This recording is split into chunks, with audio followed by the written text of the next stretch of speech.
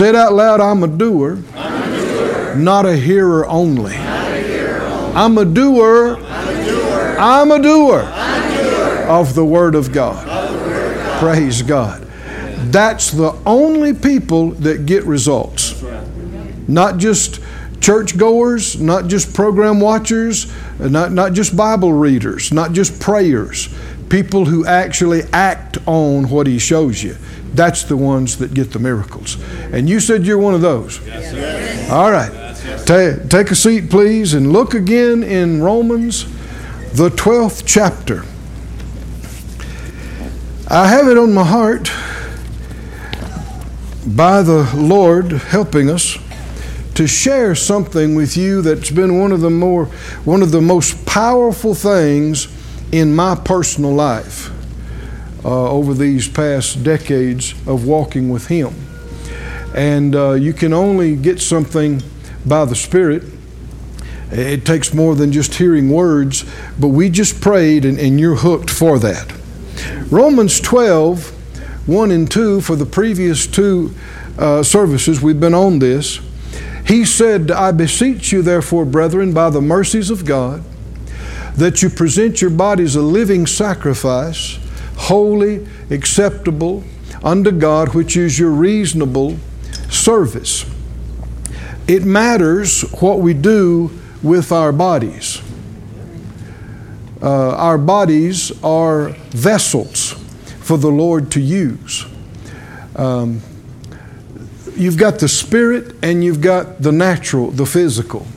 And we know so little about these two realms. This realm is temporary. Now, most people don't even believe that.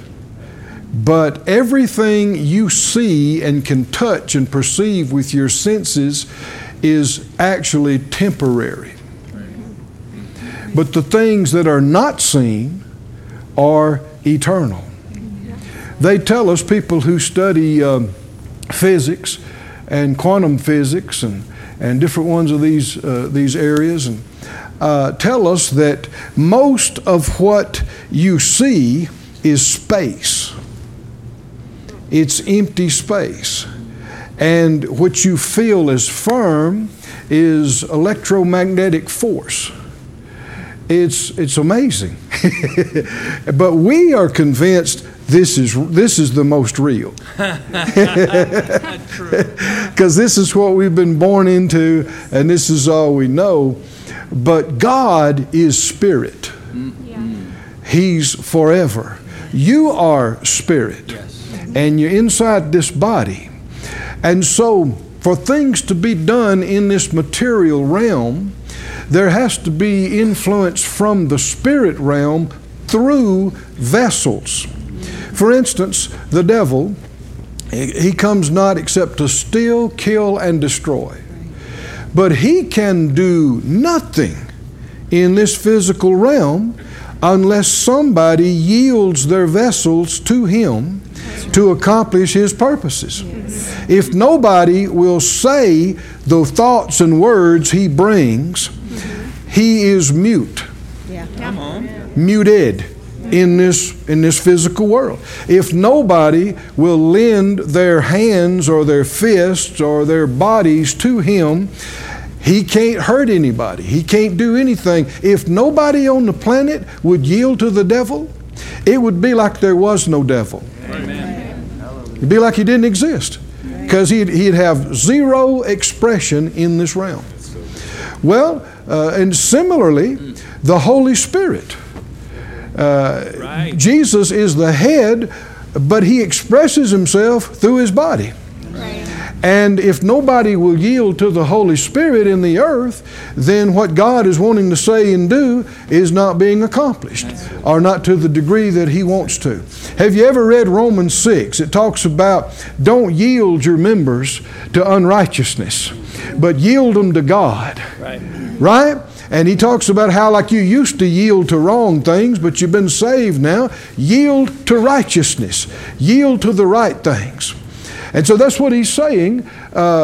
present your bodies a living sacrifice, wholly acceptable to God, which is your reasonable service. If the Lord wants to say something, He should be in your world. He should be able to say it through you. Amen. He brings the thoughts to you and prompts you, and you'll say it. If He wants to do something, it's one of the reasons why believers lay hands on the sick. If you do it by the direction and in faith of the Lord, it's actually Him doing it through you. Everything Jesus said and did, He said, I didn't do it of myself. The Father in me, He did the works. And yet we would say, well, Jesus did it. But Jesus said, well, it was the Father that did it through me. And that's exactly the way we function and operate. He does it. He says it. He accomplishes it through us. The head needs his body. Yes. Hallelujah. Yes. And you are a vital and significant part of the body of Christ. Don't let the enemy tell you anything different. There are no needless, unnecessary, insignificant parts of the body. No. God has put every member in the body as it has pleased Him. Mm-hmm. You are important to Him. Yeah. In our body, we have parts you're not even aware of. Yes. Right? You've got little glands, you've got little organs, little blood vessels, little bones in your ears and in your head, and you don't even know they're there. But if they quit working, you'll find out about it. Yeah. Is that right? And you'll think, what is a such and such? And you realize now how important it is.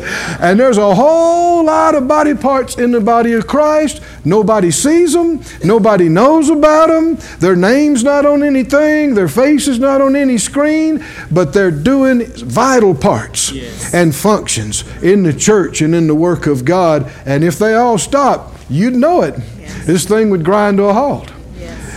Are you glad to be a part of the body of Christ? He goes on to say in verse 2, Romans 12:2, he said, be not conformed to this world, but be transformed by the renewing of your mind, that you may prove what is that good and acceptable and perfect will of God. Other translations say good and well-pleasing and complete will of God. Right. 3 words that describe the will of God. Now, I know I've said it, but it'll bear repetition.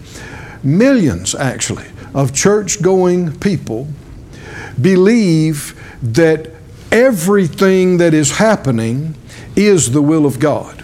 No. Millions of people believe this. Right. Do you know it or not? We are a minority in not believing that. Millions of good people, believers, church-going people, they believe if God didn't, do it of purpose, He allowed it for some reason, and basically He is responsible for everything that's happening. That it's somehow or another, whether you understand it or not, it's all His will. It's all His plan. If that is true, how do we understand verses like this? That we need to get our mind renewed so we can distinguish and prove what the will of God is. If everything is the will of God, I don't need to develop to distinguish the will of God. It's all the will of God. Yeah. Let's keep going. Ephesians, the 5th chapter, you don't have to turn there, but Ephesians 5:10, he says, proving what is acceptable to the Lord. Is everything acceptable and well-pleasing to Him? No. There are all kind of things happening on this planet that grieve Him, that are not His will, that displease Him greatly. Verse 17, Ephesians 5:17 says, wherefore be ye not unwise, but understanding what the will of the Lord is. If everything that's happening is the will of God, how do we understand that verse? Why do we need to not be foolish, but to become wise and to distinguish and understand what God's will is, if everything is the will of God? It's just not true. And the reason I keep saying it is most of the church-going people on the planet believe some version of that. That no matter what happens, storm destroy your house.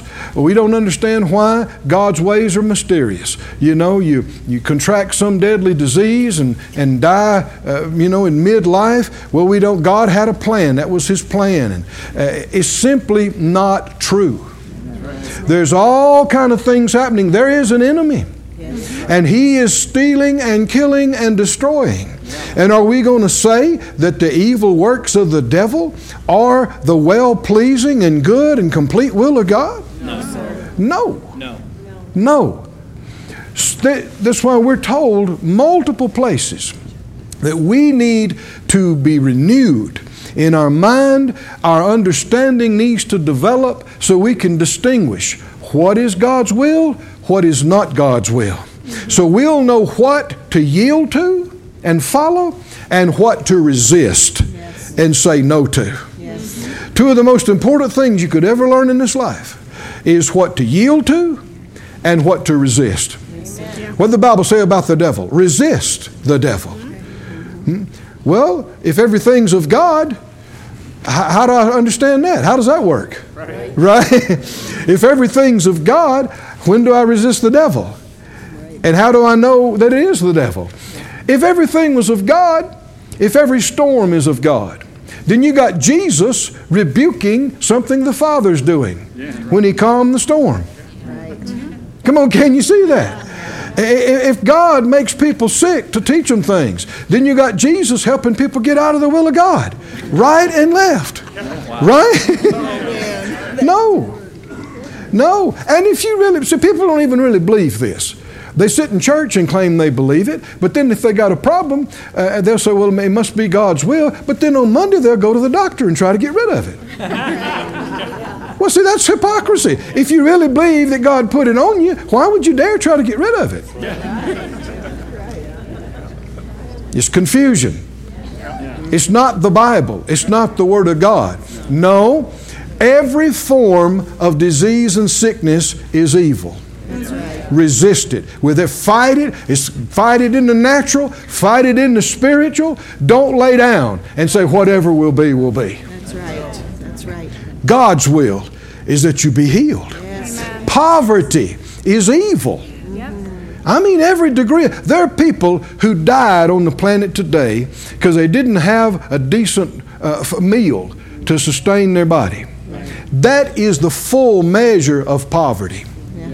Well, not having enough to pay your electric bill is the same evil stuff. It's just a small measure of it. Come on, can you see that? It's the same stuff. It's just one of them's inconvenient. The other one will kill you. Right. Different measures of the same evil stuff. No, poverty is not God's will. Right. And sickness is not God's will. Now, we've dealt with some of these things, but you need to know, don't accept it. Right. Don't lay down with it. Make up your mind. Jesus took my infirmities. He bore my sicknesses. He carried my pains. By His stripes I'm healed. With long life He'll satisfy me. If He went to the lengths to get that for me, I'm going to have it. Yes. Right? Don't quit. Don't stop till you're experiencing it in your life. He also became poor so that you might be made rich. So don't stop until you're experiencing abundance. That's right. Keep going. You saw there in Ephesians 5. Go with me, if you would, to 1 Timothy 2. And we're talking about the will of God. And we see the unchanging will of God. And He told us to pray about. 1 Timothy 2, 3, he said, let me just start at verse 1 again. 1 Timothy 1, I exhort that first of all, supplications, prayers, intercessions, giving of thanks be made for all men, for all that are in authority, for kings, that we may lead a quiet and peaceable life in all godliness and honesty. And keep going. He said, for this is good and acceptable in the sight of God our Savior. That's similar language to what you saw in Romans 12. This is describing the will of God. What's the will of God? War is not the perfect will of God. No. Now, if He has to, the Lord will help His people to not be destroyed in war. But His perfect will is that there be peace. Come on, can you see this? It also hinders the gospel being preached when there's war. He said, this is good and acceptable in the sight of God our Savior. Keep going. Who will, this is the will of God, He will have all men to be saved and to come to the knowledge of the truth. What is the will of God, generally speaking? Globally, generally speaking. Number one, if you're lost, He wants you saved. Everybody. He's not willing that any should perish, the Scripture said. So there's no such thing as somebody who's lost that it's God's will for them to be lost. No such thing. If they remain that way, it's because they choose to refuse the truth and the will of God. Just because something's the will of God and something is the truth doesn't mean you have to accept it or receive it. So number one, if you're lost, if you don't know the Lord, it is His will.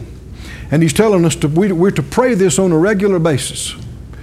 That people who don't know Him, we'd have peace, we'd have prosperity, the Word of God would run and have free course, the gospel would be preached everywhere so that people would hear and get saved.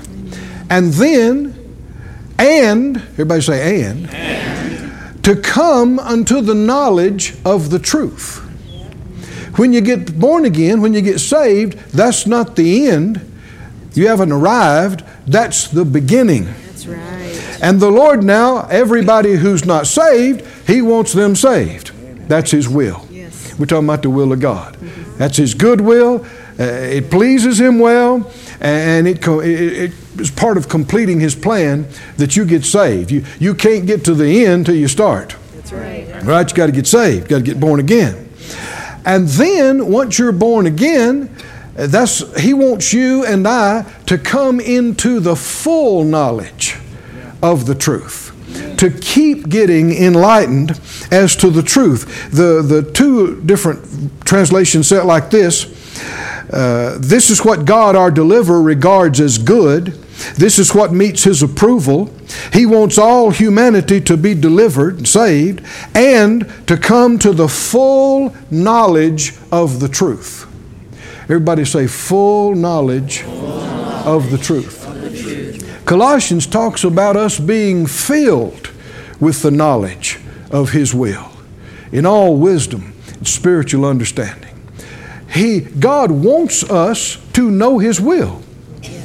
You hear some people say some foolish things, like, well, God's too far beyond us. We just can't understand, what His will. And again, it goes with this assuming that everything that's happening is His will, and we just can't understand it. And some of it's so hard and so tough, but it must be His will because it's happening.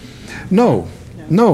He made you an intelligent being who can hear and understand and talk to Him and communicate. And He said, don't be foolish, but understanding what the will of the Lord is.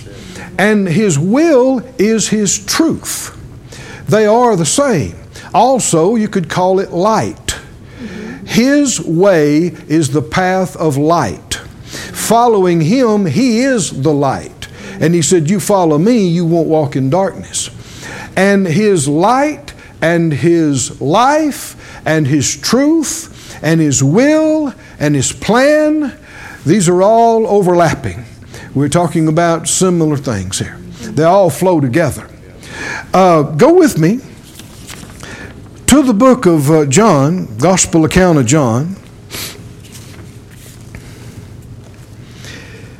and the third chapter.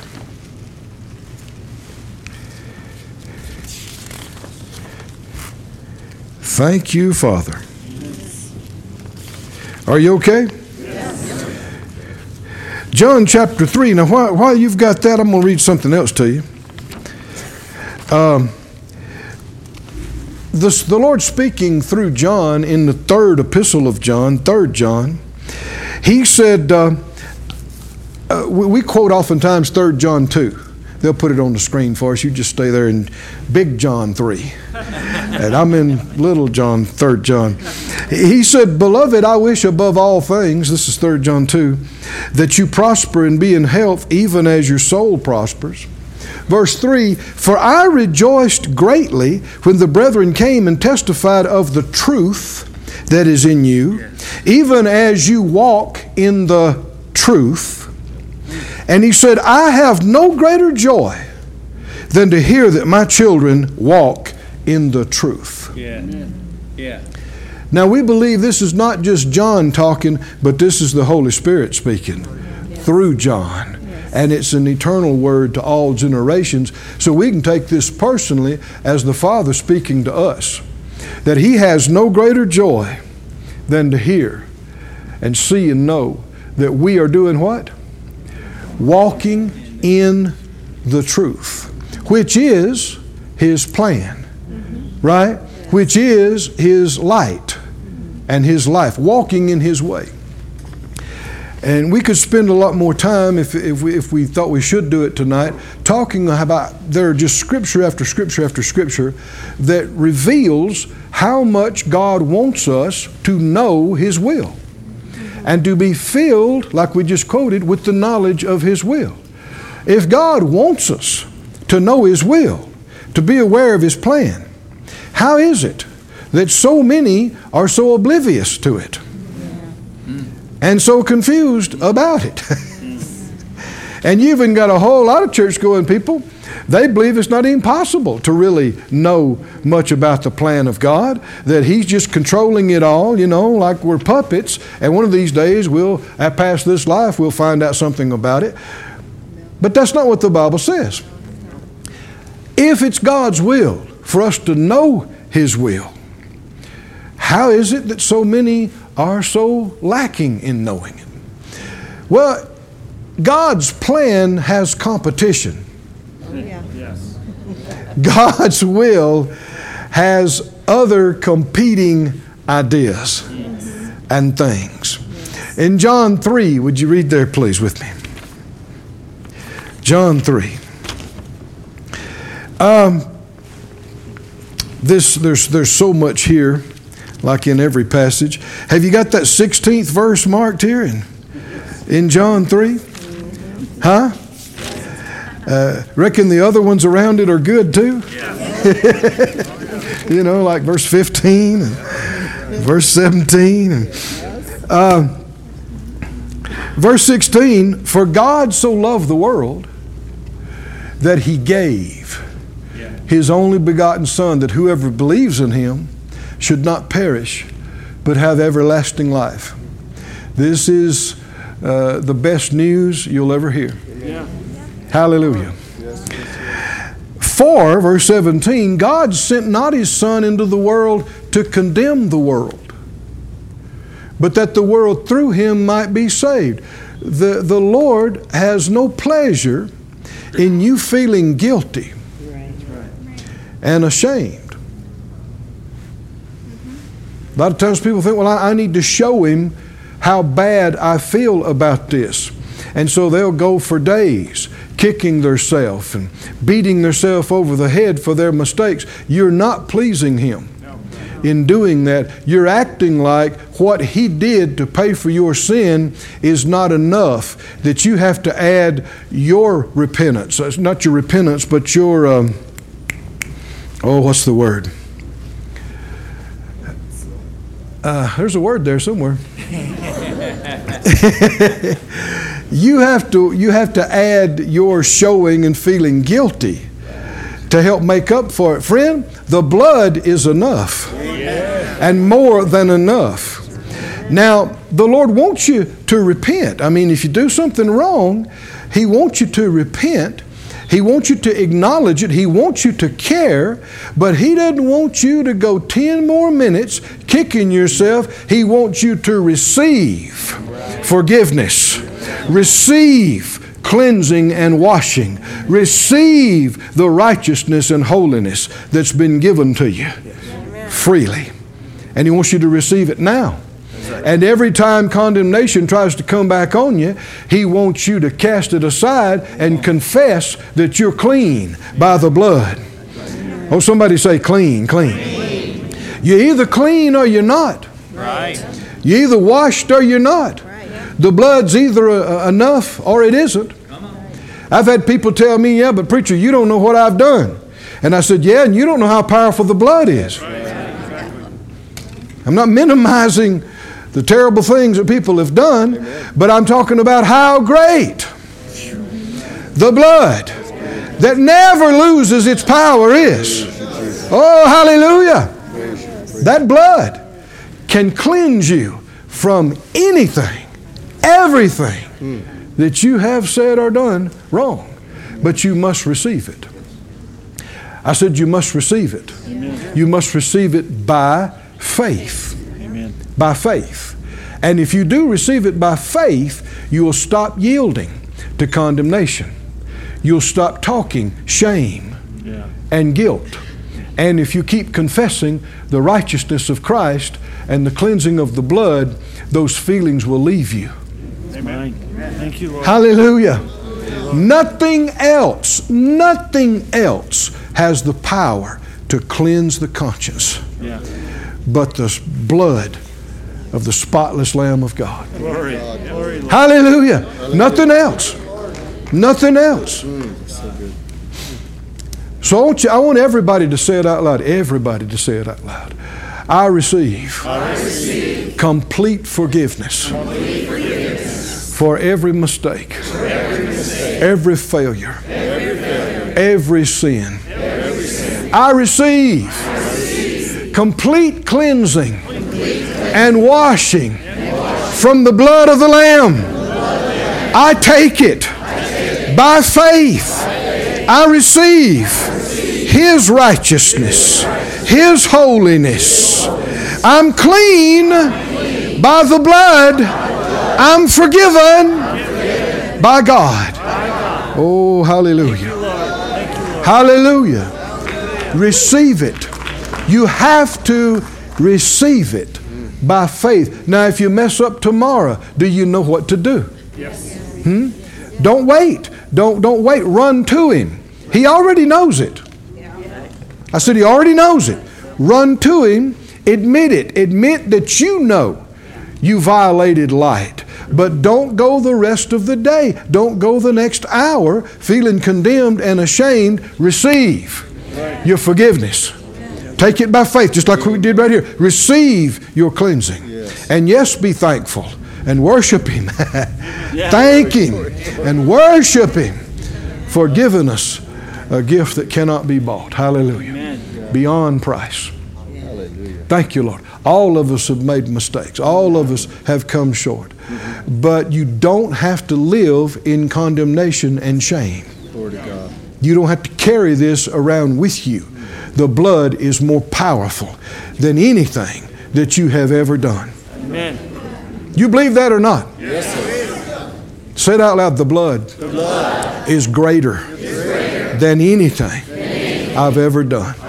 The blood is more powerful than any sin. And I am clean by the blood. Oh, hallelujah. It'd do you a world of good to just all through tonight after the service, tomorrow, every once in a while just say, I'm clean. I'm clean by not by my works and what I've done, by the blood, by the blood. I'm clean by the blood. The blood has made me clean. Amen. Glory to God. Clean. Thank you, Father. Thank you, Father. And you can get completely free from all condemnation. Right. Hallelujah. He said God didn't send His Son into the world to condemn the world. If He'd have wanted the world condemned, all He had to do is nothing. Right. We had already sinned and come short of the glory of God. Just leave us. But Jesus came to get us out of it.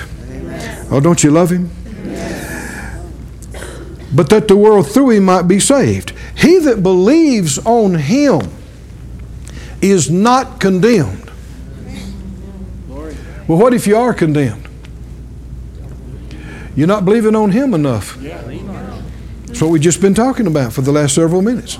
You're not believing on what He did enough. You're not counting on what His blood has done enough. Because when you do, he that believes on Him is what? Not condemned. But he that believes not is condemned already.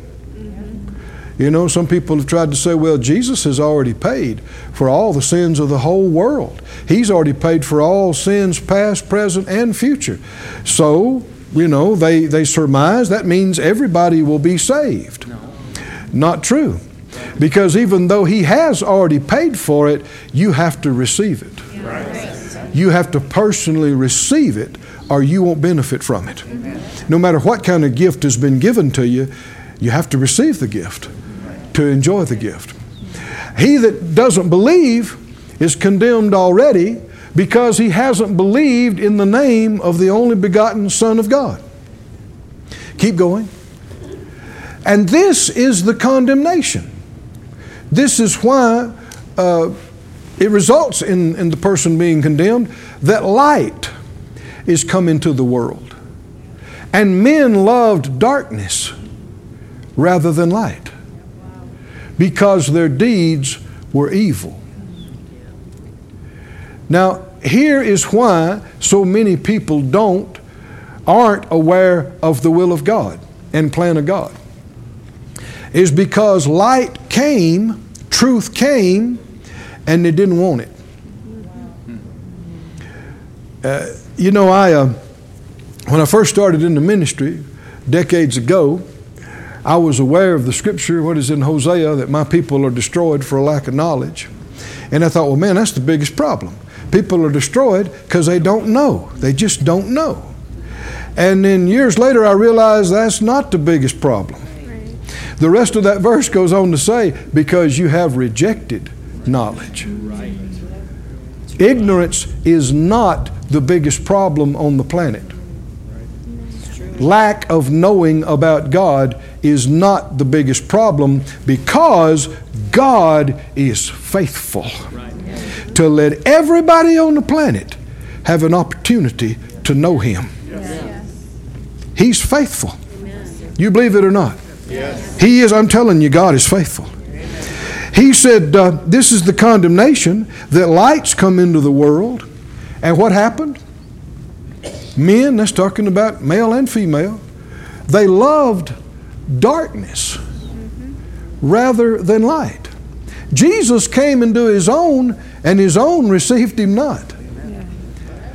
People saw and heard Jesus teach and preach and heal and deliver, and hated Him. The Pharisees hated Him. The Sadducees despised Him. Now that's hard for us to fathom. But they saw Him and they heard Him and hated Him. They wanted something else. And it's happening today, that people are seeing God and they're hearing God and they're seeing truth and hearing truth, and they don't want it. They don't want it, because if they receive it, it requires a change. One of the reasons why people don't want to believe in God is because if you do believe in God, then there's other things that follow. Well, He's got a plan for my life, and I should find out about it.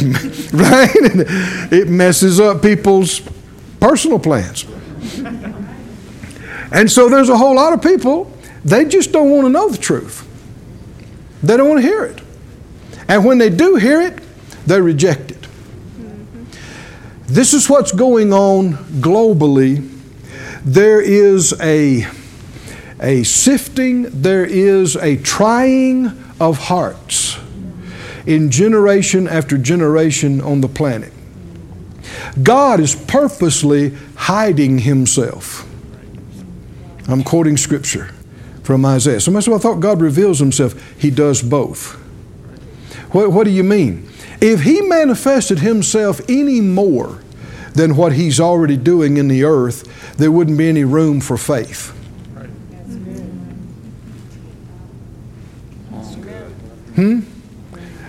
Can I give you some things tonight? Yes. Huh? You're going to have to think. You're going to have to listen to with your heart. What do you mean, Brother Keith? God could put his face in the sky tonight, and within milliseconds, nobody of the 7+ billion people on the planet would doubt that there's a God. So why didn't he do it? On purpose, he doesn't do it. He leaves and allows room to doubt, to disobey, to choose not to. And he gives you a whole lifetime to decide this. Yes. And when all of this is done, there will be a big separation between those that chose to believe in him and those who refuse to. And we don't know, but he knows. There comes a point when people are never going to change. That's right. The devil is never going to change. He never.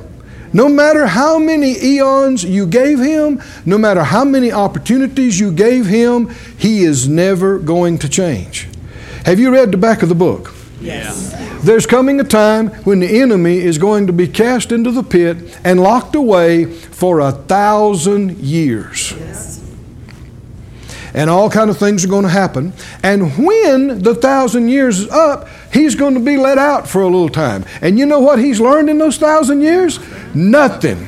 He immediately goes to try to lead a rebellion, which is what he did eons ago. And with it, he's never going to change. Never. So what has to happen? Well, do you want him living with you? No. In heaven? No. And throughout the millennia, he's never going to change? No. Well, then there's got to be another place for him, Yes. away from us. Yes. Thank God. Yes. Well, sadly, there are millions and millions of human beings who are doing the same thing. They have opportunity after opportunity, but they refuse the truth, and they refuse to know God. They refuse to believe him. They refuse, and there comes a point when they're not going to change. Now, we don't know what that is. And in this world, in this lifetime, as long as there's breath, there's hope. We preach to everybody like they're going to receive. Yeah. But if they don't fall off your chair. Realize God's not going to make them, but he knows there is a point where they're not going to change either.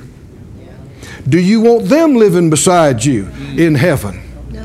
Well, then they've got to be in the same place with the devil and the other people who didn't want God. Right. And it wasn't God's choice, it was their choice. Can you see this, friends? Yes. Go with me to Romans, the 1st chapter. I'm still talking about the plan of God. God's plan is good. God's plan is well-pleasing. God's plan is complete. Perfect. Hallelujah. Are you glad? You ought to be so glad. Glad that you know him. That you haven't rejected him. That you haven't refused him. He gave you enough understanding and heart that he knew you'd say yes. Even if you refused him for years, he knew at one point you'd say yes. Hallelujah. And so he's included you in his forever family. Go somebody say, thank you, Lord. Thank you, Lord. Thank you, Lord. I'm not going to be where there's weeping and wailing and gnashing of teeth. I'm not going to be. You know, one of the things that would make hell without the heat and the fire and the flame would just being with that bunch. Is that right? Yeah. Being with that rebellious, selfish, bunch for eon after eon, that's hell right by itself. No, I'm going to be with you. Right. Oh, you missed a good place to shout. Huh? You're good people to be around, right? Yes. We're going to be together. Yes. We're going to be together with people like Moses, Abraham, and Sarah. Somebody say, glory to God. Glory. David, Elijah. Yes. Yeah, y'all Brother Jesse Duplantis comes here, right? Y'all know him. We're good friends with them. And you know, he had an experience and went to heaven a number of years ago. And he said he saw David, and he talked to him, and he saw Noah and talked to him. Not Noah, Jonah. And some interesting things he said about them. He said with David, he said David had a crown on.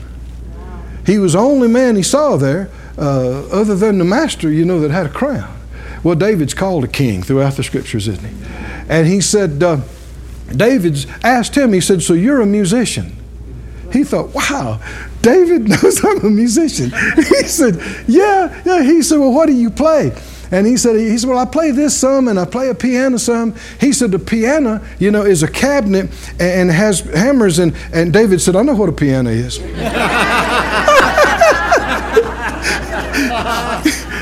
These people are not just a fantasy in a history book. They're alive right now. And they know, you know, I guess they've kept up with some things, right? As they go. Isn't that amazing? And he said he talked to Jonah. And it crossed his mind, he's going to get an answer to this age-old question about what was Jonah in. You know, was it a whale? Was it a fish? What was it in? So he says, Jonah, well, you know, what were you in? And he said the moment he said it, he knew he'd asked the wrong question. He said because Jonah kind of looked at him and wasn't smiling. Well, you know, you're bringing up an uncomfortable episode in somebody's life. Is that right? These are real people. He said, Jonah looked at him and said, Jesse, I was in disobedience. Well, there you go. Why am I saying all this? You are going to get to meet these people. Living with these people, and especially living with the Master. Hallelujah. And with the Father, that's heaven. Even without the streets of gold, right? Without the other things, that's heaven. Heaven is not just streets of gold and jewels and this and that. It's not just life without end. It's the environment. It's the light and the life. And we can have some heaven to go to heaven in. We can have some light and life and truth in this world to get from here to there. The earnest of our inheritance, first fruits of a foretaste of what is to come. A little heaven to go to heaven in. Days of heaven on the earth, the scripture talks about. Romans 1, are you there? I didn't intend to get into all of this, but you must be able to handle it, right? You must be able to take it. Romans 1 and 17. He said, in it, talking about the gospel, the righteousness of God is revealed from faith to faith, that is, as it is written, the just shall live by faith. For the wrath of God is revealed from heaven against all ungodliness and unrighteousness of men who hold the truth in unrighteousness. Now let me review just a little bit. What's the will of God? Two big things on the earth. Everybody get saved, and then what? Come into, other translations say, the full knowledge, complete knowledge of the truth. Here, the wrath of God is revealed against ungodliness and unrighteousness who hold the truth in unrighteousness. Now keep reading, verse 19. Because that which may be known of God is manifest in them, or actually you could translate that to them, for God has showed it to them. Now this is ungodly people. That which may be known of God is manifested or revealed to all. Godly, ungodly, everybody. For God has shown it to them. Keep reading, verse 20. For the invisible things of God, from the creation of the world are clearly seen. Everybody say clearly seen. Clearly seen. Being understood by the things that are made, even His eternal power and Godhead, so that they are without excuse. You hear people say, there is no proof of the existence of God. Now that is ignorance. Everything around you is proof of God's existence.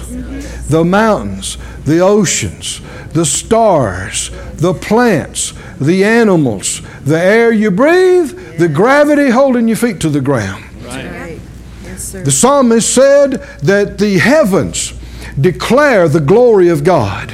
Hallelujah. It's showing His handiwork. If you want to know about God, don't get some theologian's dry book and read it. Go and look up in the night sky.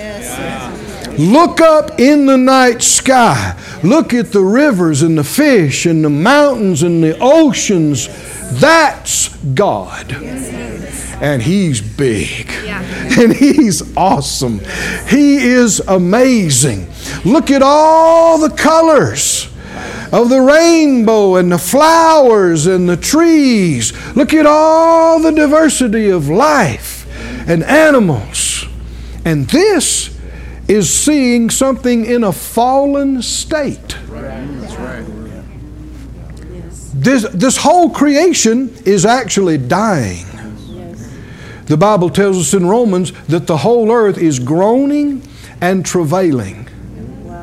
All of the things that are going on, the earthquakes, the storms, the swinging of cycles and hot and cold and all this kind of stuff, this is because the planet is dying. Wow.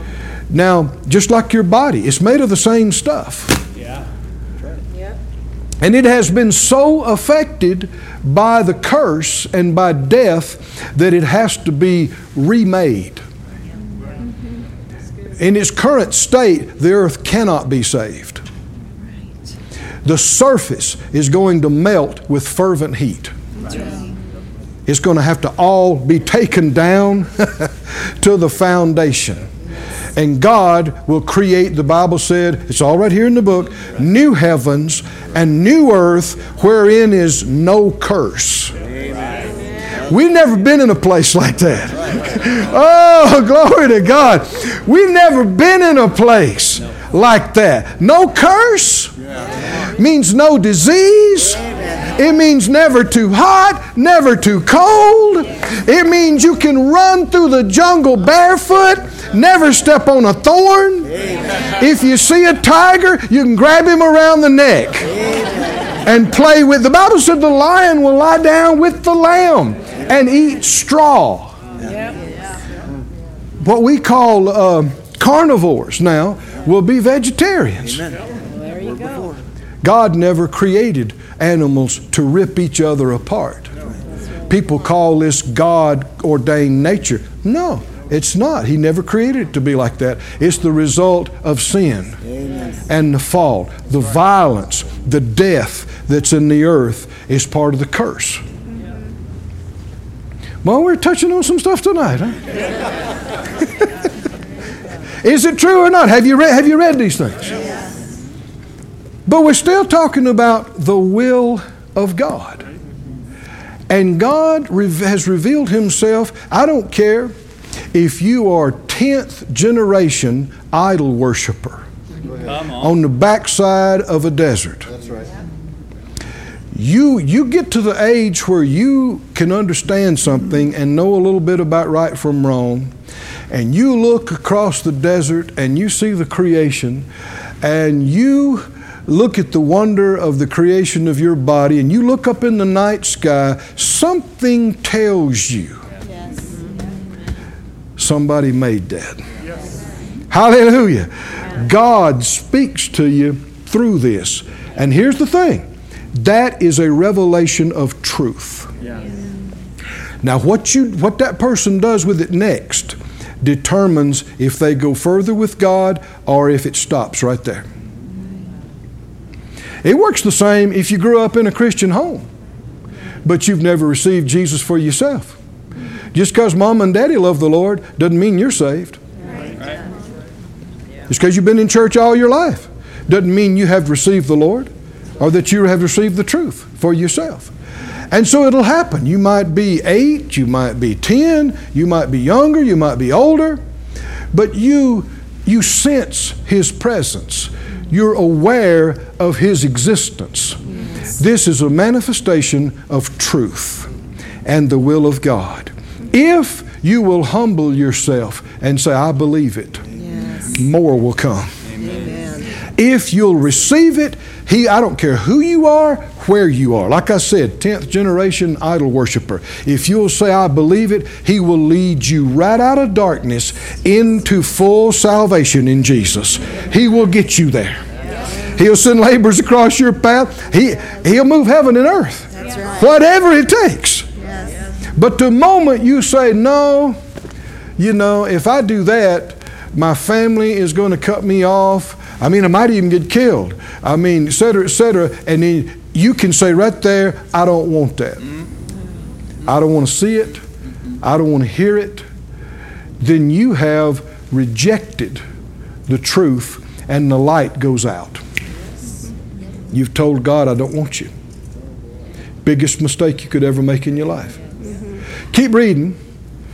Verse 21, because when they knew God, now that's not they had a relationship with God, they knew about God.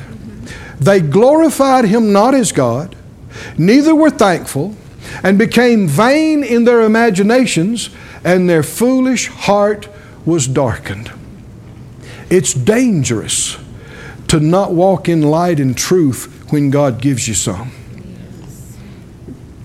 It's dangerous not to do it.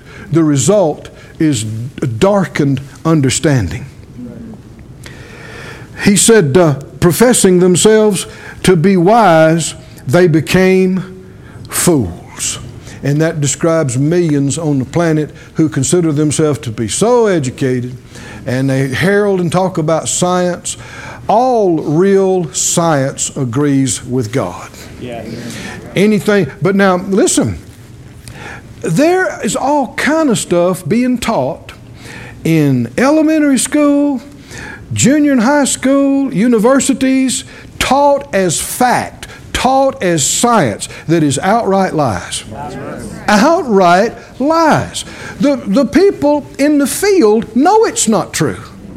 They know it's a theory. They know it's conjecture. They know it's somebody's idea and concept, but they don't teach it like that. They teach it like proven science. And all you got to do is follow your heart. If something doesn't bear witness with your heart, don't believe it.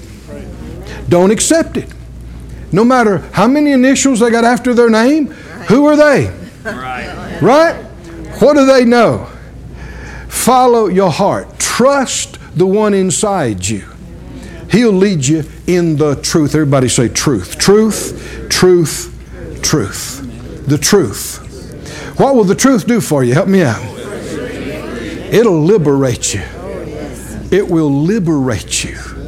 Go to John 8. Let's talk about that. That's where that verse is. Go to John 8. Oh, thank you, Father.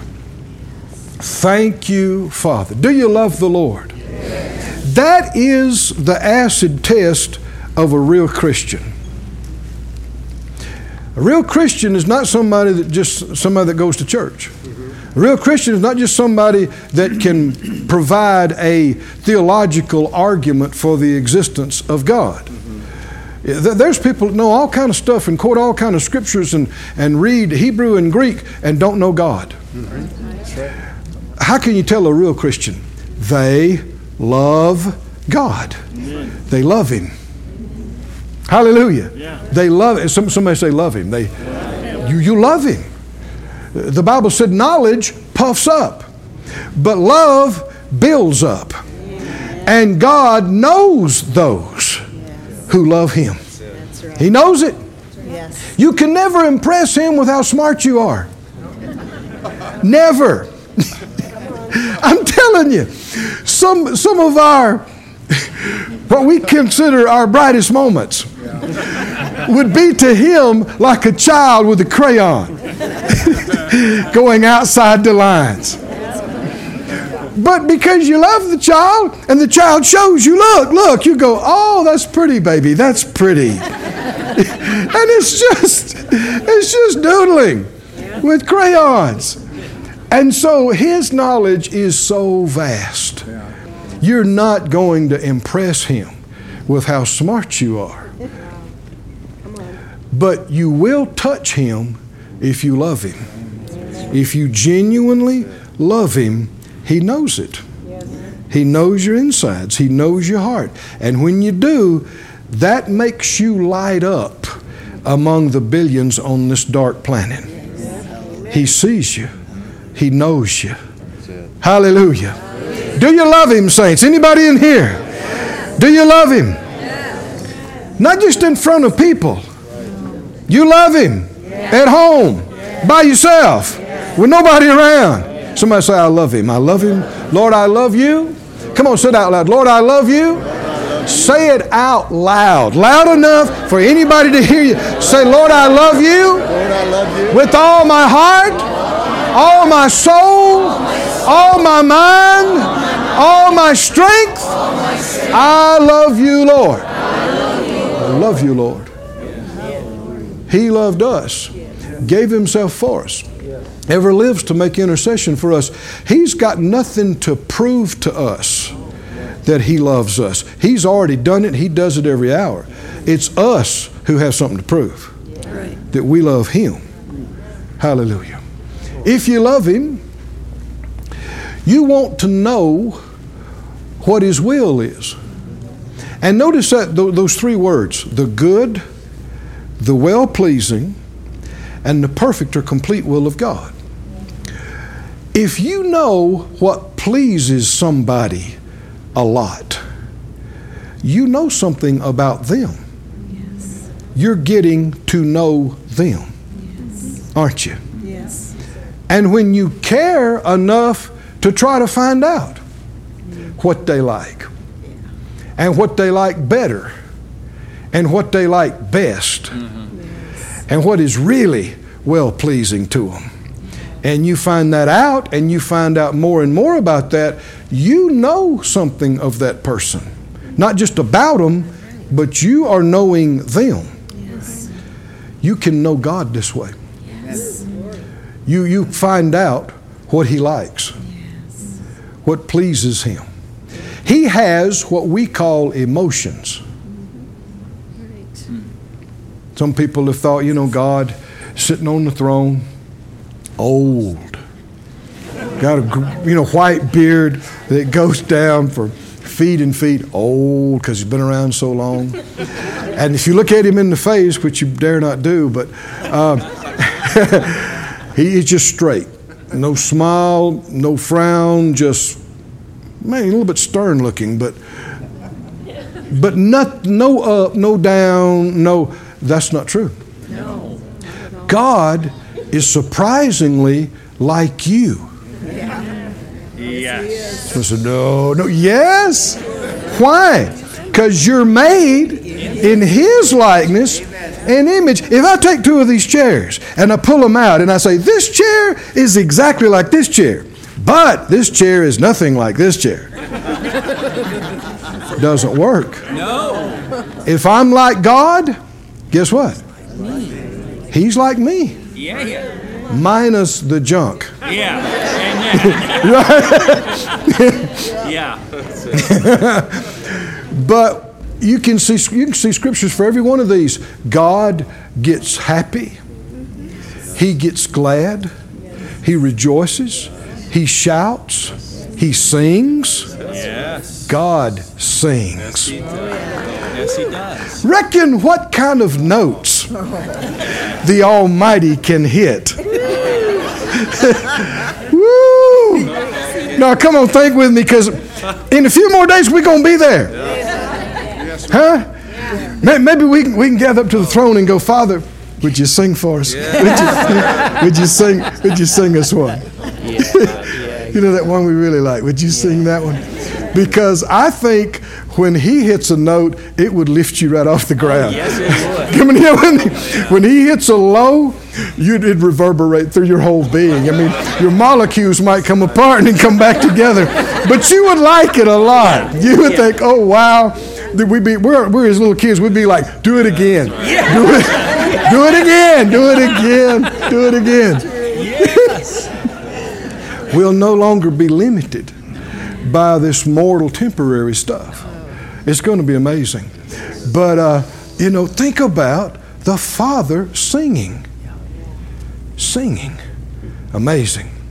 He also can be angry. He can be upset. He can be displeased. He can be grieved. He is a person, and He is knowable. You can learn what He likes, what pleases Him, what displeases Him, if you care to, if you want to. Most of the planet doesn't care to. They got no interest in Him. Most of the planet doesn't even choose to believe in Him. And He will never forget those who did choose to believe in Him. We're very special to Him. We're the apple of His eye. We're His treasure. We're a very few among billions who have chosen not to know Him. The scripture said in Jeremiah, He said, through deceit, they have chosen not to know me. Through deception. Like we read in John 3, choosing a lie instead of the truth. Why? Because the truth is uncompromising. The truth is what it is. It doesn't change for you. No. No. There is a term I detest. My truth. Your truth. This is an ungodly, deceiving concept. Right. Well, I've got to live my truth, and you've got to live your truth. That's acting like truth is relative. Right. God is truth. Yes. Jesus is the truth. Yes. His Word is truth. His Spirit is truth. It is not malleable. It is not conformative to this world at all, which is why the world hates it. Because it is not conforming. It is not inclusive. No. It is not adaptive. You have to adapt to it. Right. You have to conform to it. If the truth shows that you are wrong, the light shows you are wrong, the truth's not going to change. Nope. That's right. If you don't change, then you will go away from the truth. And you'll go, if you don't want truth, light, there's nothing else but darkness.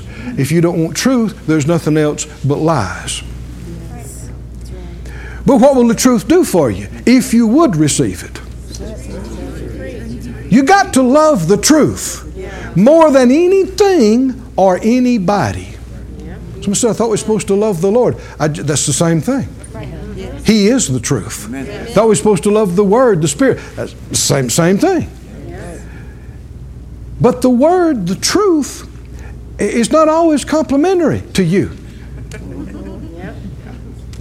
You know, when the Syrophoenician woman was seeking the Lord for healing for her daughter, the Lord said it's not right to take the children's bread and throw it to dogs. You know what her response was? Truth, Lord. This is why she's in the book. Yeah, that's right. Huh? What'd she say? She didn't get indignant. She didn't go, dogs? Who you calling dogs? Right. We Syrophoenicians just as good as you. No, if you read, she's also called a Canaanite woman. And we even have details in the Old Testament about how the Canaanites lived. God Himself said their living was so vile that the land was throwing them up. God said the land was vomiting them out because their deeds were so repulsive and so abominable. So the truth is, her people did live like dogs. God's not trying to slander her or call her names, but if the Lord says you've been living like a dog, if you want help, what do you say? You better have it. Truth, Lord. If you say it, everything you say is true and right. But see, So many human beings are so proud and so defiant, they won't accept that. Yes. Even if they know it's true, they get defiant and they won't accept it. And when you do that, you've cut yourself off from grace. If you don't want the truth, there's nothing left but lies. And lies take you away from God, take you into darkness, and you stumble and you look up. 20 years is gone. You're not in the will of God. One problem after another, and you can still be saved. The Lord loves you. He cares about you, but He's not pleased with what you're doing and how you're living, and you haven't even bothered to check in with Him for the last 3 months. Even bother to ask Him what He might like or what He might want. Do we want to please the Lord, saints? Do we want to please Him? Is it good for us when our ways please Him? The Bible said He makes even your enemies to be at peace with you when your ways please the Lord. He even gets involved, making your enemies back off when you really please Him. Somebody say, thank you, Lord. Praise be to God. Praise be to God. John 8, did you find it? Hallelujah. Thank you, Father. Thank you, Father. Thank you, Father. I'll tell you, for time's sake, let me do something. We'll get there a different way. Go with me. Brother John referred to this earlier. Go to Mark 11. And yes, I'm going to those famous verses. Mark 11, 22, 23, 24. Mark 11. I'm going to give you a phrase and then elaborate on it.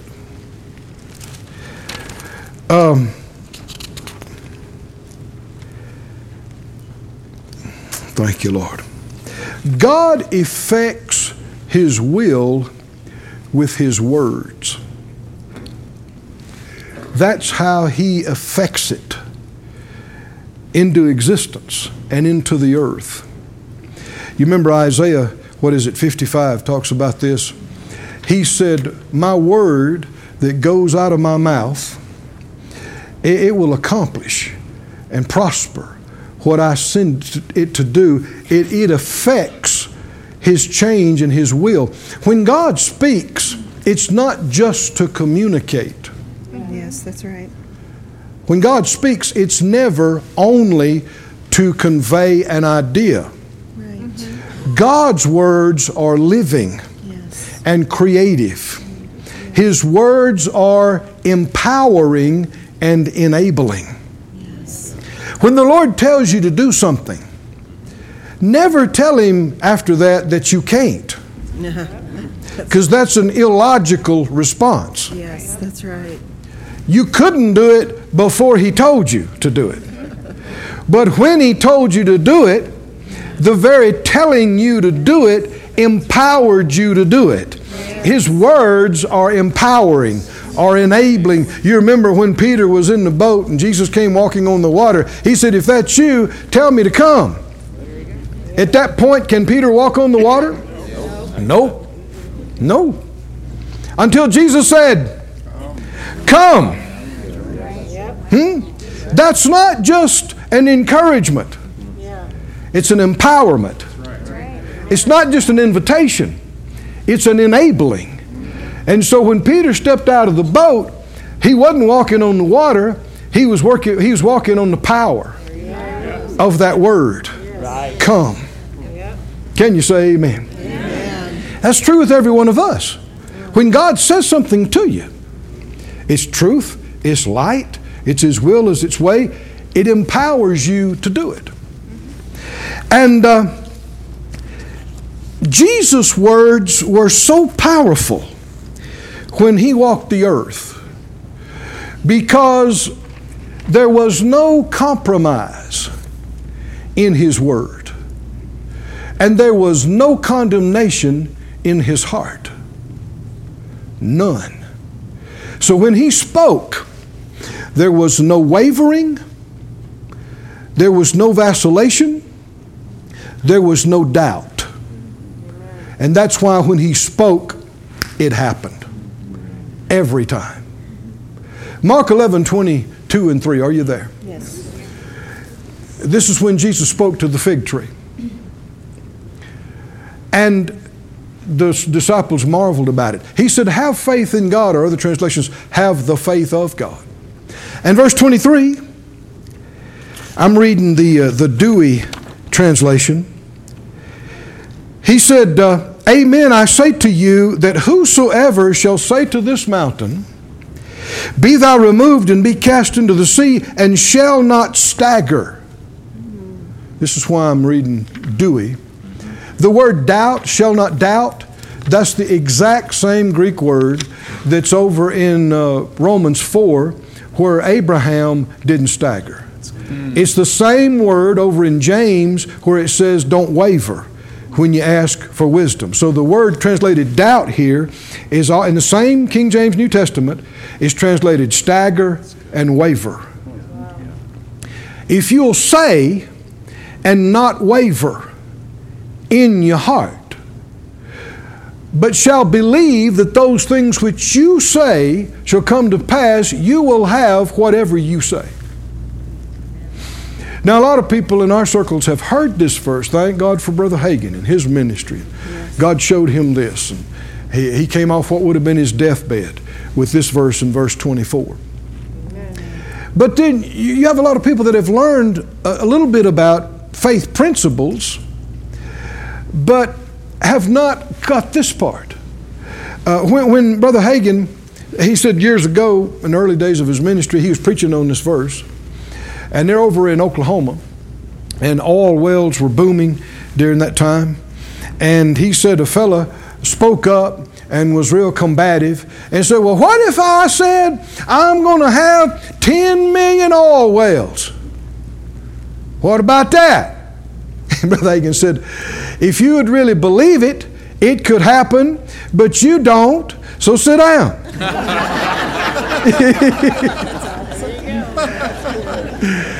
It's not just saying something that causes it to come to pass. If that were true, oh my goodness, right? Well, it could be a problem too. There's some protection in there. You have to have no wavering that what you're saying happens. And that's been the cause of it not working. Because people will start to say something, and before they start saying it, they're vacillating. Is it going to happen? Is it not going to happen? I sure hope so. I need it to be. Well, it's not going to happen. Because you're not convinced. You're not fully persuaded. This is the reality. So what we should look at is what causes the wavering and how to get rid of it. Because you can. That's good. Are y'all okay or not? Yeah, I said that and it didn't work. Well, you didn't believe it in your heart. You can't doubt. Let's read it again. Jesus said, if you'll say, and what? Not doubt, not waver, not stagger in your heart. There can be none of this. Maybe it will, maybe it won't. We hope so. Let's try it. Can be none of that. Can be none of that. Don't doubt in your heart, but believe. You're fully persuaded, like Abraham, that what you say happens. Then Jesus said, you'll have what you say. Amen. It'll come to pass. So the objective is to get to the place where you get rid of the wavering, get rid of the staggering, get rid of the doubt, and get a fully persuaded heart. Jesus' words, let me say it again, they were so powerful because he had no doubt when he said them. Amen. He had no wavering. He had no condemnation. No condemnation. 1 John, the 3rd chapter. Can you stay with me a few minutes longer here? Well, I don't want to leave you hanging. We've been doing all this all night long to get to a certain place. We're almost there. 1 John 3:18. He said, my little children, let us not love in word, neither in tongue, empty talk, but in deed and in what? Truth. And hereby we know that we are of the truth, and shall what? Assure our hearts before Him. That's the opposite of vacillating. Amen. Is that your heart is assured. This is similar to saying you're fully persuaded. My heart is assured, confident. Verse 20. For if our heart condemn us, God is greater than our heart and knows all things. Verse 21, beloved, if our heart condemn us not, then have we confidence toward God. Oh, this is miracle stuff here. This is life-changing place here. Then we have confidence toward Him in verse 22, and whatever we ask, we receive of Him. And why are our hearts assured and we have confidence? Because we keep His commandments and do those things that are pleasing, well-pleasing, His good will, His perfect will in His sight. Jesus never told a lie. So when He had to believe that what He say is coming to pass, there's no conflict inside Him. Jesus, when He went to speak, to rebuke a spirit to leave, or to rebuke the fever in Peter's mother-in-law, when He went to speak, His heart didn't condemn Him because He'd been ignoring the Father about something for the past 3 months. Come on. Oh, come on, can you see this? So there was no hesitation, no vacillation, no staggering, no wavering, just full confidence. And that's why when He said it, it happened. Yes. Somebody said, yeah, but Brother Keith, that's Jesus. Well, then why did He tell us if we'd do it, it'd work for us? Right. Mark 11:22 and 3 and 4, He didn't, when they said, Lord, look at that fig tree. It did just what you said. He didn't say, oh, now don't try that at home. That's me. I'm the master. I can do that, but not you. No, He takes it as a teaching opportunity to say, you can do it too. But this is what you got to do. You can't have doubt in your heart about what you're saying. You got to be fully convinced that what you say comes to pass. And if you do it, it'll happen just like what I just did. In fact, Matthew says it like this, Matthew 21. He said, you shall not only do that which is done to the fig tree. He's telling them you could have done that too. Yep. But if you say to this mountain, be removed. Somebody say confidence.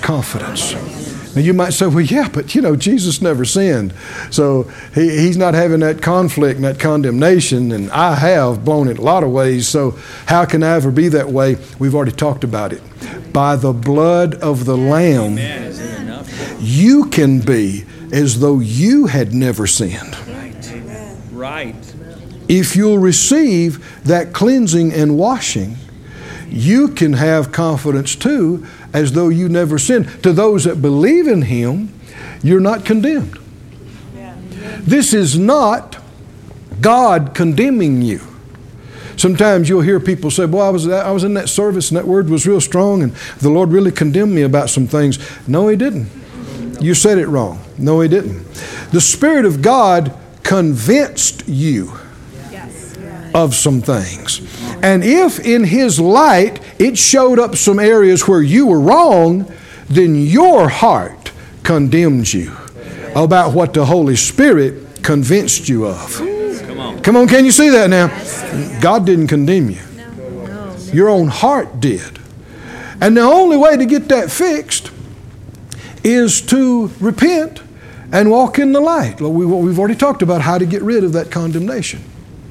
Now, I said I was going to mention something to you that has been a tremendous help to me, and I want to touch on that right now.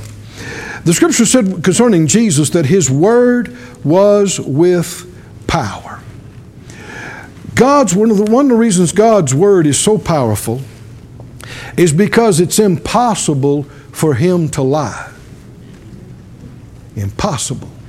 You might say, well, it's not impossible for me to lie. Yeah, but again, you can be cleansed by the blood and put you back to a place as though you had never lied.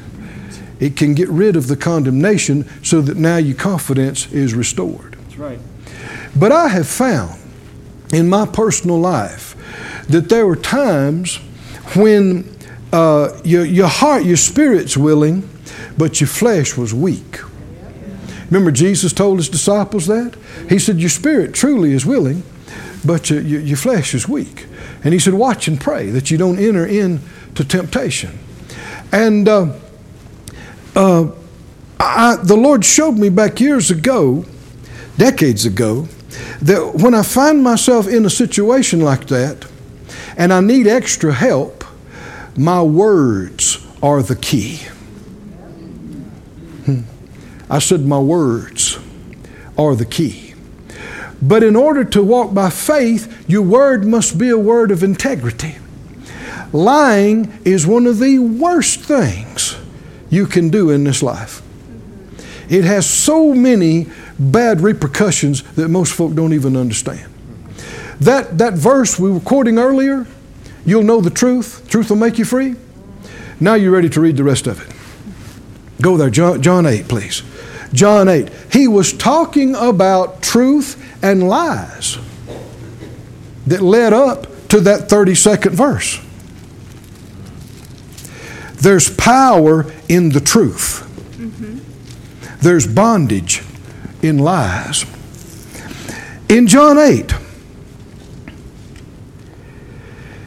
Jesus said to the Pharisees and leaders, lawyers, leaders of the synagogue, this is becoming a bit of a heated conversation in this 8th chapter.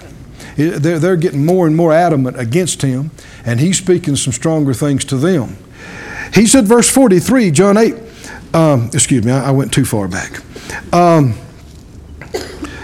Verse 30, let's look at. I'm moving too quick. Back to verse 43. He said, why do you not understand my speech? Even because you can't hear my words. Jesus was aware, even though he is telling them exactly what they need to hear, they are not getting it. They're not even hearing it. Like we talked today, what makes a hearing ear? A willing heart. And they are not willing to hear what he's saying to them, so they're not even getting it. He said, now these are some of the most religious leaders of the country. You are of your father, the devil. That didn't make them happy. And the lust of your father you will do. He was a murderer from the beginning and abode not in the truth. Abode not in the truth. There was a time when Satan wasn't Satan.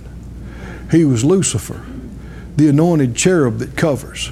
God made him an amazing being, and we don't know how long he was around the presence of God.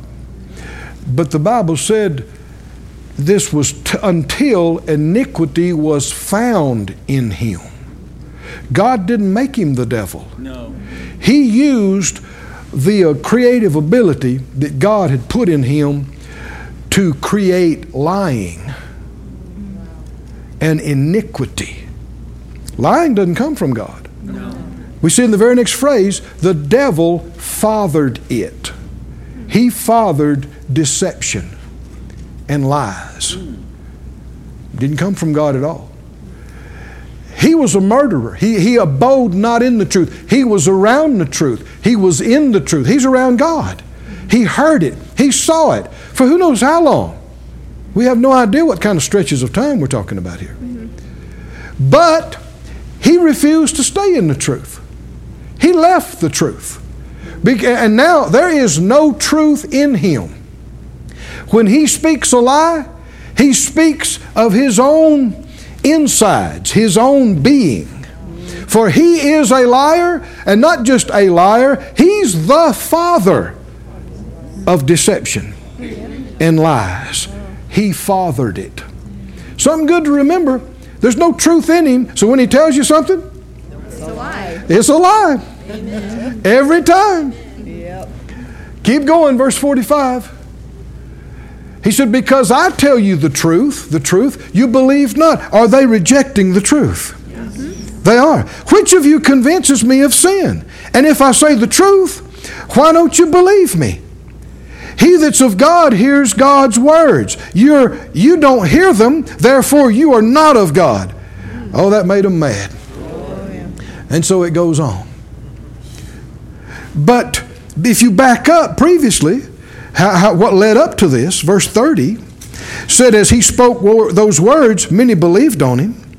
He said to those Jews which believed on him, if you continue in my word, everybody say continue. Continue in my word, you'll be my disciples indeed, and you shall know the truth, and the truth shall make you free. Now we've quoted that verse apart from the passage, and it does a disservice. People have the idea, I will be cognitively aware of the truth and that will make me free. No, you got to back up to the previous verse. If you continue in His Word, which is truth, which is light, you will experience the truth. And that manifestation will liberate you. We don't just get light by study. No. We get some light by reading, by hearing, by being in teaching and preaching. We get light enough to take a step. But you get so much more light by doing. You know this just in natural life. When you learn how to drive a car. Maybe you read some books on how to drive a car. But you got a whole lot more revelation. Is that right? When you got in there under the wheel. Yeah. And you turn the key. And you put it in D. Huh? You got a revelation. Wow. I can't see that fender very good. Wow. How close to the ditch am I? Wow. How long does it take this thing to stop? All that revelation and light, which is true in reality, you could not get sitting at home reading a book.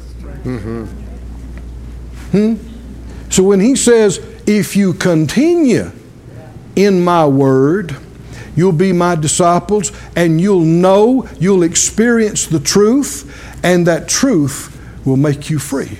It will liberate you as you walk it out, as you do it. Yes. I know talking about the power of your words helping you. When the Lord dealt with Phyllis and I to go to Rhema, this is back almost 40 years ago.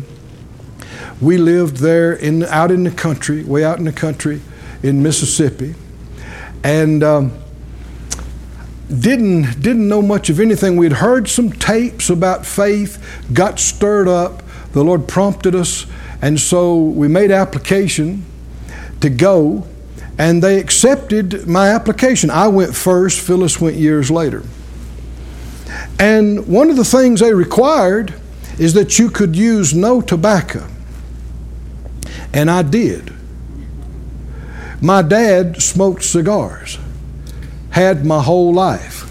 I thought it was kind of cool. And I used tobacco in more than one form. And so I had thought about quitting and didn't quit. And I had talked about needing to quit and didn't quit. I want you to hear these phrases. I need to. That means nothing. I've got to. That means nothing. Right. You'll be the same place 10 years from now if you keep saying, I've got to, I've got to. There's no faith in it. I need is not a faith statement. Right. There's no faith in it. You're not using your words to help you. Go to James, please. 3rd chapter. And I think I'm beginning to start to close. I think. That's all right, man. That's good. This is subject to change. This is worth your time, child of God. I'm telling you, this is worth your time. In James, the scripture said, he began talking earlier in the chapter about how that if you don't control your tongue, your religion is vain. Vain. But in James 3, he goes into detail about the tongue and the power of our words. He said, verse 2, James 3:2, in many things we offend all, or make mistakes, all of us.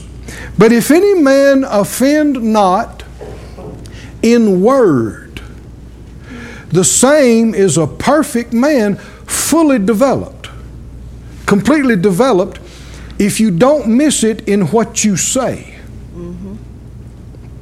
One of the biggest indicators of one who is developed in God is somebody who watches and controls all their words. Yes. So you can see how immature and babyish most people are. Yes. Because most people say whatever crosses their mind. Right. It crosses their mind, and probably 80% of that comes right out the mouth. Yeah. And that's a big problem, because it shows you don't believe in the power of your words. Right. And it shows your words are empty. You're not endeavoring to release anything in your words. You're not trying to do anything with your words. Oh, wow. When God speaks, it's never just to communicate. Right. That's right. His words are containers. They have in them life, love, creative power. When He says, be encouraged, when He says, be strong, if you'll receive it, there's strength in what He said that will come right into you. Amen. Here's the amazing thing. We're created in His likeness and image. Yes. We also are speaking spirits. Yes. And if we will choose to do so, we can put things in our words that make a difference. Yes. But you have to speak on purpose. You must control yourself if you get angry, if you get upset, if you get hurt. You don't want to release. The Bible said speaks like the piercing of an arrow. Words can hurt. Words can injure. Words can kill. Words can heal. Life and death is in the power of the tongue. If we will develop and become more like Him in every situation, instead of just talking, instead of just saying whatever crosses your mind, you check your heart and ask the Lord for words for this situation. Lord, what would encourage them? What would help them? And if you look and check, He'll give you words, the perfect words, like apples of gold in pitchers of silver, a word in season to him or her that is weary. And if you'll say what He says, the way He says it, you won't just be a talking. That's another phrase I don't care for. I'm just saying. That's ignorant phrase. You don't need to just be yapping to be yapping. Now you might think, well, Brian, you're putting me in bondage. No, I'm trying to tell you how to get out of trouble. Yeah. I'm trying to tell you something that can change your life when nothing else seems to work. But we have to take our words more seriously. I'm not talking about being afraid to say something all the time, but just realizing my word, God created the worlds with His words. He intended that we shape our world with our words, that we speak on purpose by faith. He said, if we offend not in word, the same is a perfect man and able to bridle The whole body. Come on, say it out loud. Able, to bridle. You could also say control. What? The whole body. Here is a key to controlling everything about your body. Do you believe the Bible or not? Yes. Say it out loud. Able to control. The whole body. Come on, say it again. Able to control. The whole body. Say it again. Able to control. The whole body. Like I said, in my personal life, there's been, I don't know, through the years, handful of times when I needed to make a change with my body. And I'm not doing it.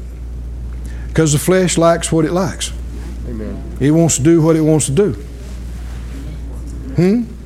There can be addictions, even if it's not drugs and alcohol. That works there too. But it can be any number of things that your flesh just wants and it's used to and it craves. And maybe you do it again and it makes you feel so bad and it bothers your heart and your conscience. But guess what? Tomorrow it wants it again. It wants it again. Your body didn't get born again.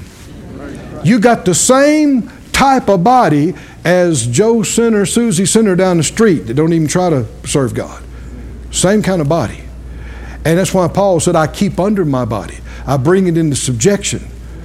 How do you do that? This is one of the key ways you do it. With your words. Say it out loud. Able to control. Able to control. The whole body. The whole body. If what? If you control your mouth. If you control your words. And I'm not just talking about, quote, making good confessions. Right. We've heard some of that, and there's certainly great truth there. But I'm talking about something else tonight. Look with me. Keep reading this passage. I lost my place. Verse 5, we put bits in the horses' mouths that they may obey us, and we turn about their whole body. He's talking about words are like a bit in a horse's mouth. Behold, ships, which though they're so great and are driven of fierce winds, they're turned about with a very small helm or rudder, whithersoever the governor lists. He's comparing the tongue to a bit to steer a horse, to a rudder to steer a ship. We're going from something a lot bigger than you to something a whole lot bigger than a horse. Yeah. Right. A whole ship and an ocean with big waves and currents. You can control that giant ship. We got nowadays we got these tankers and these cargo vessels, container vessels that are gigantic, and it still works. Relatively small rudder. You turn it, and it might not just spin on a dime, but it changes the course of that giant vessel. Oh, come on, can you see that? Yeah. Why is he bringing this up? He says that's what right words do. Mm-hmm. Today I think you might use this term steering wheel. Mm-hmm. Right? Yes. We have now steering wheels. Steering wheel. You got people in life, Christians, that don't understand this. And they got their foot on the floor on their car, and it's blaring down the highway, and it's going places it shouldn't go. It's going in the ditch. It's ripping through people's yard. It's hitting things, and they're screaming, going, I don't want to go here. I don't want to go here. But they won't dare put a hand on the wheel. I don't believe in that confession stuff. That's that blab it, grab it, confess it, possess it. Oh, but I don't want to go through this anymore. I don't want to go through it. When you get a hold of your words, you can change your course. And even though you might have been going in circles, just back through the same stuff over and over and over again, you can break out of it. Your words. The tongue is a little member, like the bit, like the rudder, like the steering wheel, boasts great things. That's King James. Behold, how great a matter a little fire kindles. Don't just look at that as a negative thing. It starts small. The giant effect starts with a spark. I realized that if I'm going to go to Rhema, I got to quit using tobacco. And at first I thought, well, that's no big deal, you know. But it was a bigger deal than I thought. Because I kept picking it back up. I kept picking it back up, and the days are coming to whether, you know, am I going to do this or not? And that's where a lot of times people then begin to go, well, where in the Bible does it say thou shalt not smoke cigars? Well, you can't find any verses that says thou shalt not snort cocaine or shalt not shoot heroin. I mean, well, it's all natural, it's organic.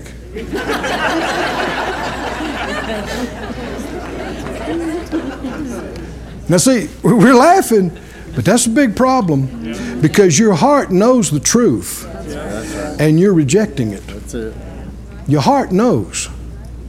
And I came to the place where, am I going to let tobacco keep me from following the plan of God for my life?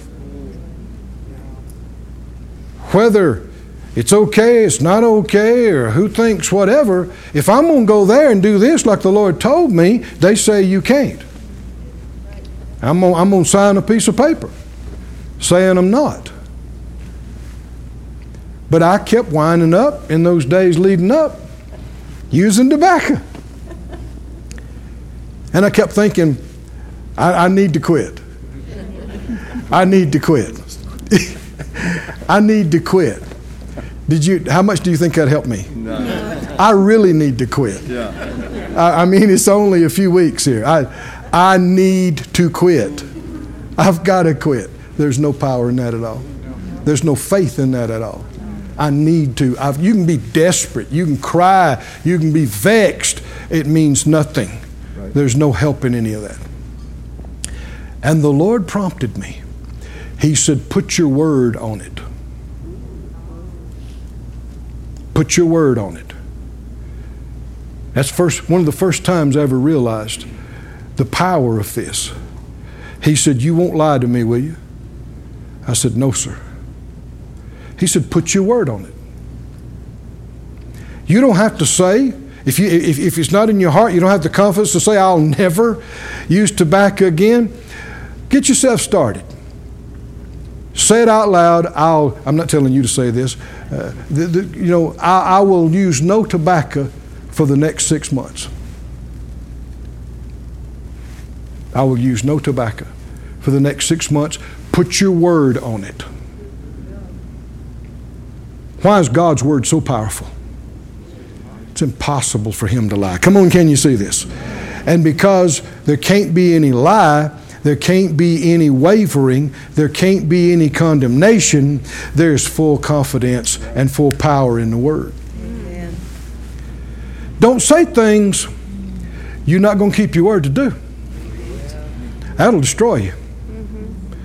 But it can break whatever's going on with you and give God time to work on you and help build you up. So I remember standing out in the field there. I said, okay, Lord, I do. I give you my word. I put my word on this. I will use no tobacco for the next 6 months. Well, now it doesn't matter. Am I going to lie to God?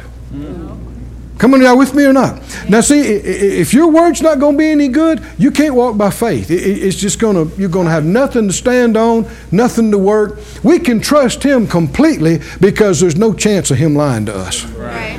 The only way we can trust our word is when it becomes a word of integrity too. Yes. That means you don't say it unless you're going to do it. Right? You do not say it. But there are times when your flesh is such that just this needing and wanting and pulling is not going to work. You got to have something stronger. Amen. And when I said it, something happened to me. Strength came into me. Hallelujah. And I didn't use any tobacco for the next 6 months. And by that time, I realized I didn't need any tobacco. And that's turned into 38 years. Glory. Just didn't need it. But it started out with me putting my word on it for 6 months. And that broke me out of the flesh control. Is that scripture or not? If you're able to control your words, you can control your whole body. And if you just break out of a cycle of whatever kind of addiction it might be, then it gives God some opportunity to work on you and strengthen you. And desires are not static. They're always moving one direction or the other. Lust is just another word for desire. A lust is a strong word. You can lust after cars. You can lust after money. You can lust after food. You can lust after all kind of stuff. And the reason people have gotten into such a place where they're just controlled and dominated by their desires is because those desires have been fed and fed and fed and fed until they've just gotten stronger and stronger and stronger until they become, people become obsessed with them. They just think about it night and day. This is bondage. Amen. This is bondage and harassment of the enemy. And so what you got to do is you got to starve that desire. If you'll stop feeding it, it'll get weaker. That's right. It doesn't all happen overnight, because especially if you've been feeding it for years and years and years and got it so strong in your life, now you got to starve it. Starve that desire. Stop looking at those things. Stop reading those things. Stop listening to those things. Stop going to those places. And if it seems like I can't stop, that's where you use your words. That's right. Right? And even if it's just for a few weeks, you say, I am not, in Jesus' name, I'm not doing this for the next 2 weeks. Amen. Are y'all with me? Yes. You use your words, and if you say it in faith, and it's a word of integrity, it'll give you the strength you didn't have in your flesh. Glory. And that 2 weeks can turn into 2 months. Glory. Then you can say, I'm going to do it the rest of the year, or I'm going to do it next year. And watch about saying, I'm never going to do something. Right. Because if you don't believe it, and your word's not a word of integrity, it's not going to work for you. You must be confident. Now see, this is not different from Mark 11:23. Most of us, the literal physical mountain is not our problem. Right. We don't need all that tonnage of rock and dirt moved. Right. But there can be something that's like a mountain to you. Right? And it keeps being in your way. And you keep tripping over it, and you keep stumbling over it. What do? If you'll say, oh, is anybody awake in here tonight? If you'll say and not waver and not doubt, but believe that what you say comes to pass, you'll have what you say. Hallelujah. God backs it. Hallelujah. It's enough to break you out of that flesh cycle, whatever it might be. All of us have made mistakes in these areas. The area may differ and vary, but it's the same kind of stuff. I need to. I've got to. I'm going to. And it just, years pass. And it's worse now than it was. But you've got your weapon that's not carnal, but it's mighty through God. Hallelujah. To the pulling down of strongholds. Can you say amen? And one of the most powerful we've been given is right under our nose. It's been there all the time if you use it correctly. Can you say amen? Stand on your feet, everybody.